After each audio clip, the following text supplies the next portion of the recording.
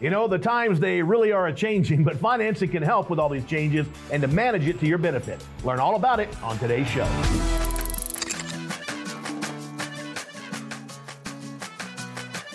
Now, before we get started on today's show, I want to make sure you're all getting signed up for Epic 2023 in Las Vegas. It's going to be on March 16th and 17th.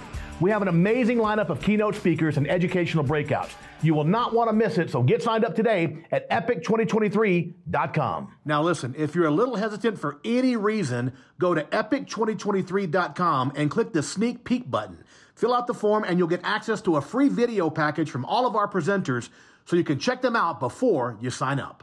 Now, just one more thing before we get into today's show. If you're not signed up for any events, whether it's an in-person event or a virtual event, take a look at the event calendar at events.mycontractuniversity.com and get signed up. They're all absolutely free for all members, so take advantage of it and sign up for some events today. Okay, well, let's get started with today's content. We've got in the house today the one and only Mr. Russ Horrocks to show you how to navigate through changing times using financing. Take it away, Russ. The reason that we're having this conversation, a big part of this, the purpose of this, is change. You know, we're in an incredibly changing world right now.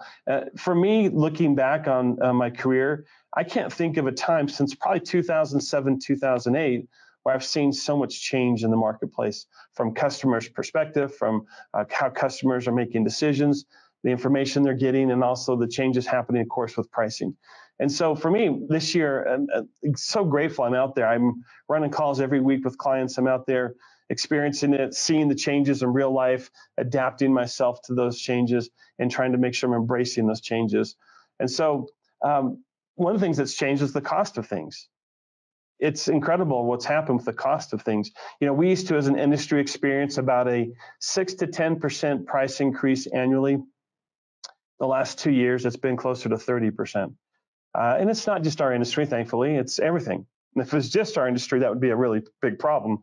But the good thing is our customers are being conditioned from other areas as well. They're seeing everything cost more money. So it's no surprise. I think in the home, when I talk to people about price conditioning, kind of bring up the conversation of money and what's been going on, most people say, yeah, everything's like that right now. And they usually give me an example, something they just purchased that was so much more than what it used to be. So luckily, we have the entire economy supporting this particular change of the cost of things. Things just cost more, and everybody's being conditioned in every aspect of their life. So the good thing, we have the support from the economy that's helping us do that. We're not isolated in that. And also the availability of things, that's having a big impact. Certain things are not available. I went with a salesman with one of my clients a few weeks ago, and we have a price book with multiple levels of consideration. And I had to say to the customer, these 3 are available and these 4 are not available. We just can't get them right now. So, obviously we want to talk about that being part of the change and how financing might impact that. But I also want to talk about access to information, how customers get information now is different than it's ever been. We are a people that is so connected with information. Information is no longer a commodity. It's now a commodity. It's no longer something special and unique. In the old days, when people didn't have access to information, they had to trust the people that they called out. In today's world, they have access to so much information, they trust themselves more than they trust us. So we'll talk about how to recognize that, how to elevate our game to make sure we're still impacting people, still showing them how to buy, where value is coming from, and how to make these decisions to get what they paid for. Subscription pay-as-you-go society. You think about our world today. I'm sure you're all like me. Everything we do is subscription-based. You can't buy software anymore. You can't buy phones anymore. You can't, there's so many things you just can't buy anymore. You have to pay to use them. There's some, pros and cons to that. The cons is you're going to pay in perpetuity. The pros is you always get the latest and greatest. You get access to all the updates. So there's some real benefits to the pay-as-you-play, or pay-to-play and pay-as-you-go. But it's something that people are just used to doing. Many of you out there understand and have converted your entire maintenance program to be perpetual. So there's no renewal date. People just get on the program, pay a monthly fee, and they get all the benefits of your service program, all the benefit of your maintenance program. And that makes it a lot easier because we're not having to ask for a lot of money for renewal. people are just looking to maintain the monthly payment, they get the full benefits of it. So, that burden of entry into the maintenance program is eased with the idea of flexible payment plans, with the perpetuity, the monthly payment. So, that's kind of our subscriber or our society mentality right now. And how does financing play into that? That's that psychology that's taking place that's so prevalent right now in our world. So we're going to kind of explore that as well. But the reason we're exploring these things is because these change require us to do one of two things. We ignore them or we embrace them. And if we embrace them, we have to elevate our game. I used to be kind of frustrated when I saw the markets change and things change in the field, because what I was doing would no longer work. But now I love when that happens, because every time I notice a change in the market or a change in what's happening, I get to elevate my craft. I get to do what I do better. I get to study, research, practice, and find a new way to elevate and become a better professional. So we want to embrace what's changing out there. We want to recognize it as change so that we can just continue to grow ourselves. You've all probably heard this. There is no maintaining in business. You're growing or dying. It's the same thing with your personal success. You're either growing or you're dying. What you did yesterday was based on the conditions of yesterday. What you need to do today will have to be based upon the conditions of today. And so we need to completely embrace change, expect change. I have a salesperson contact me about a month ago, and he said he was frustrated. All these changes were happening in this company, changes were happening in this market. And I let him kind of get it all out, because I think that's what he needed more than anything else. And then I said, look, this is good. This is amazing. When what you shared with me, I saw so much opportunity for growth. Why don't we focus on that and let's see what we can do? And so we started to drill down on the different points he had, the topics, and worked on it, and showed him different things he could do, different ways he could approach it. And he went back out there, followed up a couple of weeks with him, and he was having a great time. And he had made those changes and saw the success that came with it. And he was having an incredible time and enjoying what he was doing. So, that mindset of change, don't resist it, expect it, revel in it, enjoy it, and look for the opportunity in it, and you're going to be fine. That's really the mental game that we have to work so hard to play. And that's the proper mental mindset if you're going to get this right. At the same time, though, we want to make sure we're not ignoring the things that have to stay the same. There's so many things that aren't changing. I remember back in the beginning of COVID, people were talking about this is the new way of doing things, virtual reality, sending people information before. Everyone thought that was going to be the way it was going to change. I never thought that. I knew nothing could replace the importance of face-to-face. Nothing to replace, looking someone in the eyes and hearing their stories to why they're different and why they're worth it. And I think that's not changing how people make decisions and choices. That's been going on for thousands of years and will continue. How people build trusting relationships, how people value the information that you give them based upon the position of trust that you work so hard to build. The informational content is only as valuable as the environment in which we deliver it. So I really believe there's certain things that are just not changing. And I know that because, again, I get to run calls every week. And I get to verify that, and I get to explore that. So it's kind of an interesting approach that we have to take in our industry. This incredible embracing of change, recognizing it, enjoying it, elevating our game, but also this important look of fundamentals, making sure we're not deviating from just how to connect with people, how to allow people to feel safe with what we share with them, how to show people and teach people where value really comes from. That is not changing. In fact, it's becoming more important now than ever, because while people do have access to so much information, it's not all good. If you look at the internet and you Google how to buy an air conditioner, you're only going to find what people pay for you to find, opinion and marketing. And the good information is buried deep within the internet. No one's finding it because no one's doing any kind of optimization. No one's paying for you to see it. So, information gathering, while it's out there and readily available, it's often not good information or misleading information. So we want to make sure that we're embracing, but we're also holding firm to the things that work. And we're not throwing those things out with the changes that are being made. But these changes are changing how we have to approach it. Financing, in my mind, has always been a critical skill to have. I think that's kind of the funny thing. Most people don't think of financing as a skill set. It's something they introduce after the fact, something that they might introduce when they need to be competitive or when the customer's shocked by their price. That is not what financing is. Financing is a way of thinking, a way of doing. It's a way of going to the market with skills and technique and the understanding of timing and strategy. And it's incorporated all throughout our call and all throughout our time with the customer. And when you understand financing as a skill, it's one of the most powerful and simple ways you can improve your performance. You can do so much more when you start to understand it as a skill. Before we get into those skills, I wanted to kind of briefly talk about mindset. I'm not going to go deep into mindset, whether it's good or bad. EGA has a lot of great videos on mindset. I encourage you to watch them. You can't convince me it's the most important thing. It is the most important thing. Most of the calls I have with salespeople all over the country, it deals with this. It deals with their mind trying to interpret and trying to navigate through the difficult life of being a salesperson or being a technician. And so mindset is vital. Put the time in, get good at that. It's a skill. Listen to these great speakers that EGAI has about mindset and do it. But I want to talk about a different mindset today, not just good or bad. I'm going to assume that you already have a great mindset.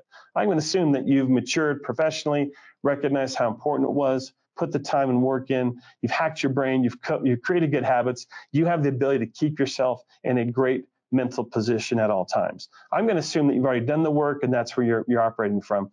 But I want to talk about an operational mindset. So this goes to me above and beyond, whether it's a good or a bad mindset. I'm going to assume you've got the good mindset figured out. You want to be at your best all times.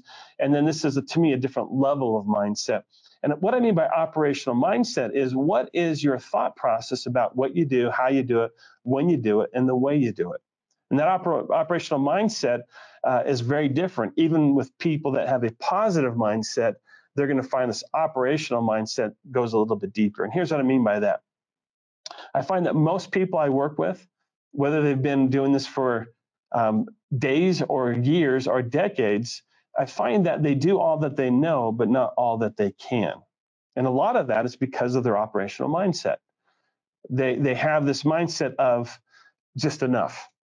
That would be probably the entry level of operational mindset is functionality. Enough to get by, minimal, no extras, not really interested in exceeding the positional expectations, not really driven to go above and beyond, would never put my free time into my craft. That's the base level of operational mindset functionality. And I think, unfortunately, that dominates what I see out there. I see just a world full of individuals that are happy just to get a paycheck, not get fired. There's some level of pride there, but you see no effort beyond that. And if that's you, that's fine. I can't change who you are, but it's not going to take you any place special, unique, or exciting. You're not going to grow. You're not going to feel the pride of accomplishment, achievement, and constant growth. The next level of operational mindset would be performance. Now, the performance-based person says, you know what? I do want to go above and beyond. I take great pride in what I do. I'll put extra effort in. I'll watch a YouTube video this weekend on a HVAC YouTuber that's going to make me better, more capable to help my customers. I'll watch EGA videos on how to become better. I'll attend events. I'll go through training. I'll do my own research. That's a performance-based mindset. That accomplishment and growth dominates the mindset, and they're always growing. As my business partner, Drew Cameron, says, they're always sucking by their own standards. And I think that's starting to get into a really nice place of operational mindset where you're going to find a lot of growth, a lot of opportunity. People in your life will see and recognize that effort, reward you for that effort. The highest level of operational mindset I like to talk about is just an optimal mindset. And that's where you're driven in a very unique way. You're driven to want to be the best of the best, almost obsessive drive to succeed. I don't mean that in a bad way. I would probably say I have an obsessive mindset to succeed from the very beginning, going back to when I was a kid. I'm lucky enough to have a father that taught me that if something is worth doing, it had to be done right. And that's just kind of how you put your stamp on the world and who you are. So I've never really ever worked to a wage or an expectation. I always worked to my own. I always worked to try to do the best I could with what I was given. And if I was going to do it the best I can. And the optimal mindset's really, really fun as a coach and a trainer to run into, because that's something you can do something really special with. Because that person will put in the time and the work to make themselves the best of the best. because it's important to them. That internal motivation is driving them. Again, I'm not suggesting be obsessive and ignore your balance in your life, because balance is incredibly important. We have to be, as humans, balanced mentally, emotionally, physically, professionally, personally. We have to be balanced, but everyone's balance point is very different. I know some salespeople where, after, they get 3 calls, they have a complete meltdown and they can't function. And other salespeople, they can handle at the highest level 4 or 5 calls, and that's where they tend to kind of thrive. So we all have a different balance point. You have to figure out what is yours, and then don't compare yourself to other people. Make sure that you're only comparing to your own growth and your own journey, and that optimal mindset will carry you a long ways. And here's the cool thing. If you have a performance or an optimal-based mindset, you're going to see constant growth and accomplishment. It's going to feel really amazing. Life's about fulfillment, not just simply about functionality, bare minimum, and getting by. And fulfillment comes from accomplishment and growth. And so I bring this up because I think as we go through these 2 days together, these probably about 5 hours and 20 minutes of content, to think about what can you do to incorporate these concepts and principles to try to perform at your highest level, and try to challenge yourself to become good and better with these concepts and go out there and see the difference that it can make. I'd like to challenge you to do that, to think of it that way, and then plan it out and talk about how you might incorporate this in your life and how you might approach it and how you might go out and actually achieve it. And then it gets real fun. As a coach, that's the funnest phone call I get, is from someone calling me back and saying, hey, I left your class, or I worked with you, and here's what I did.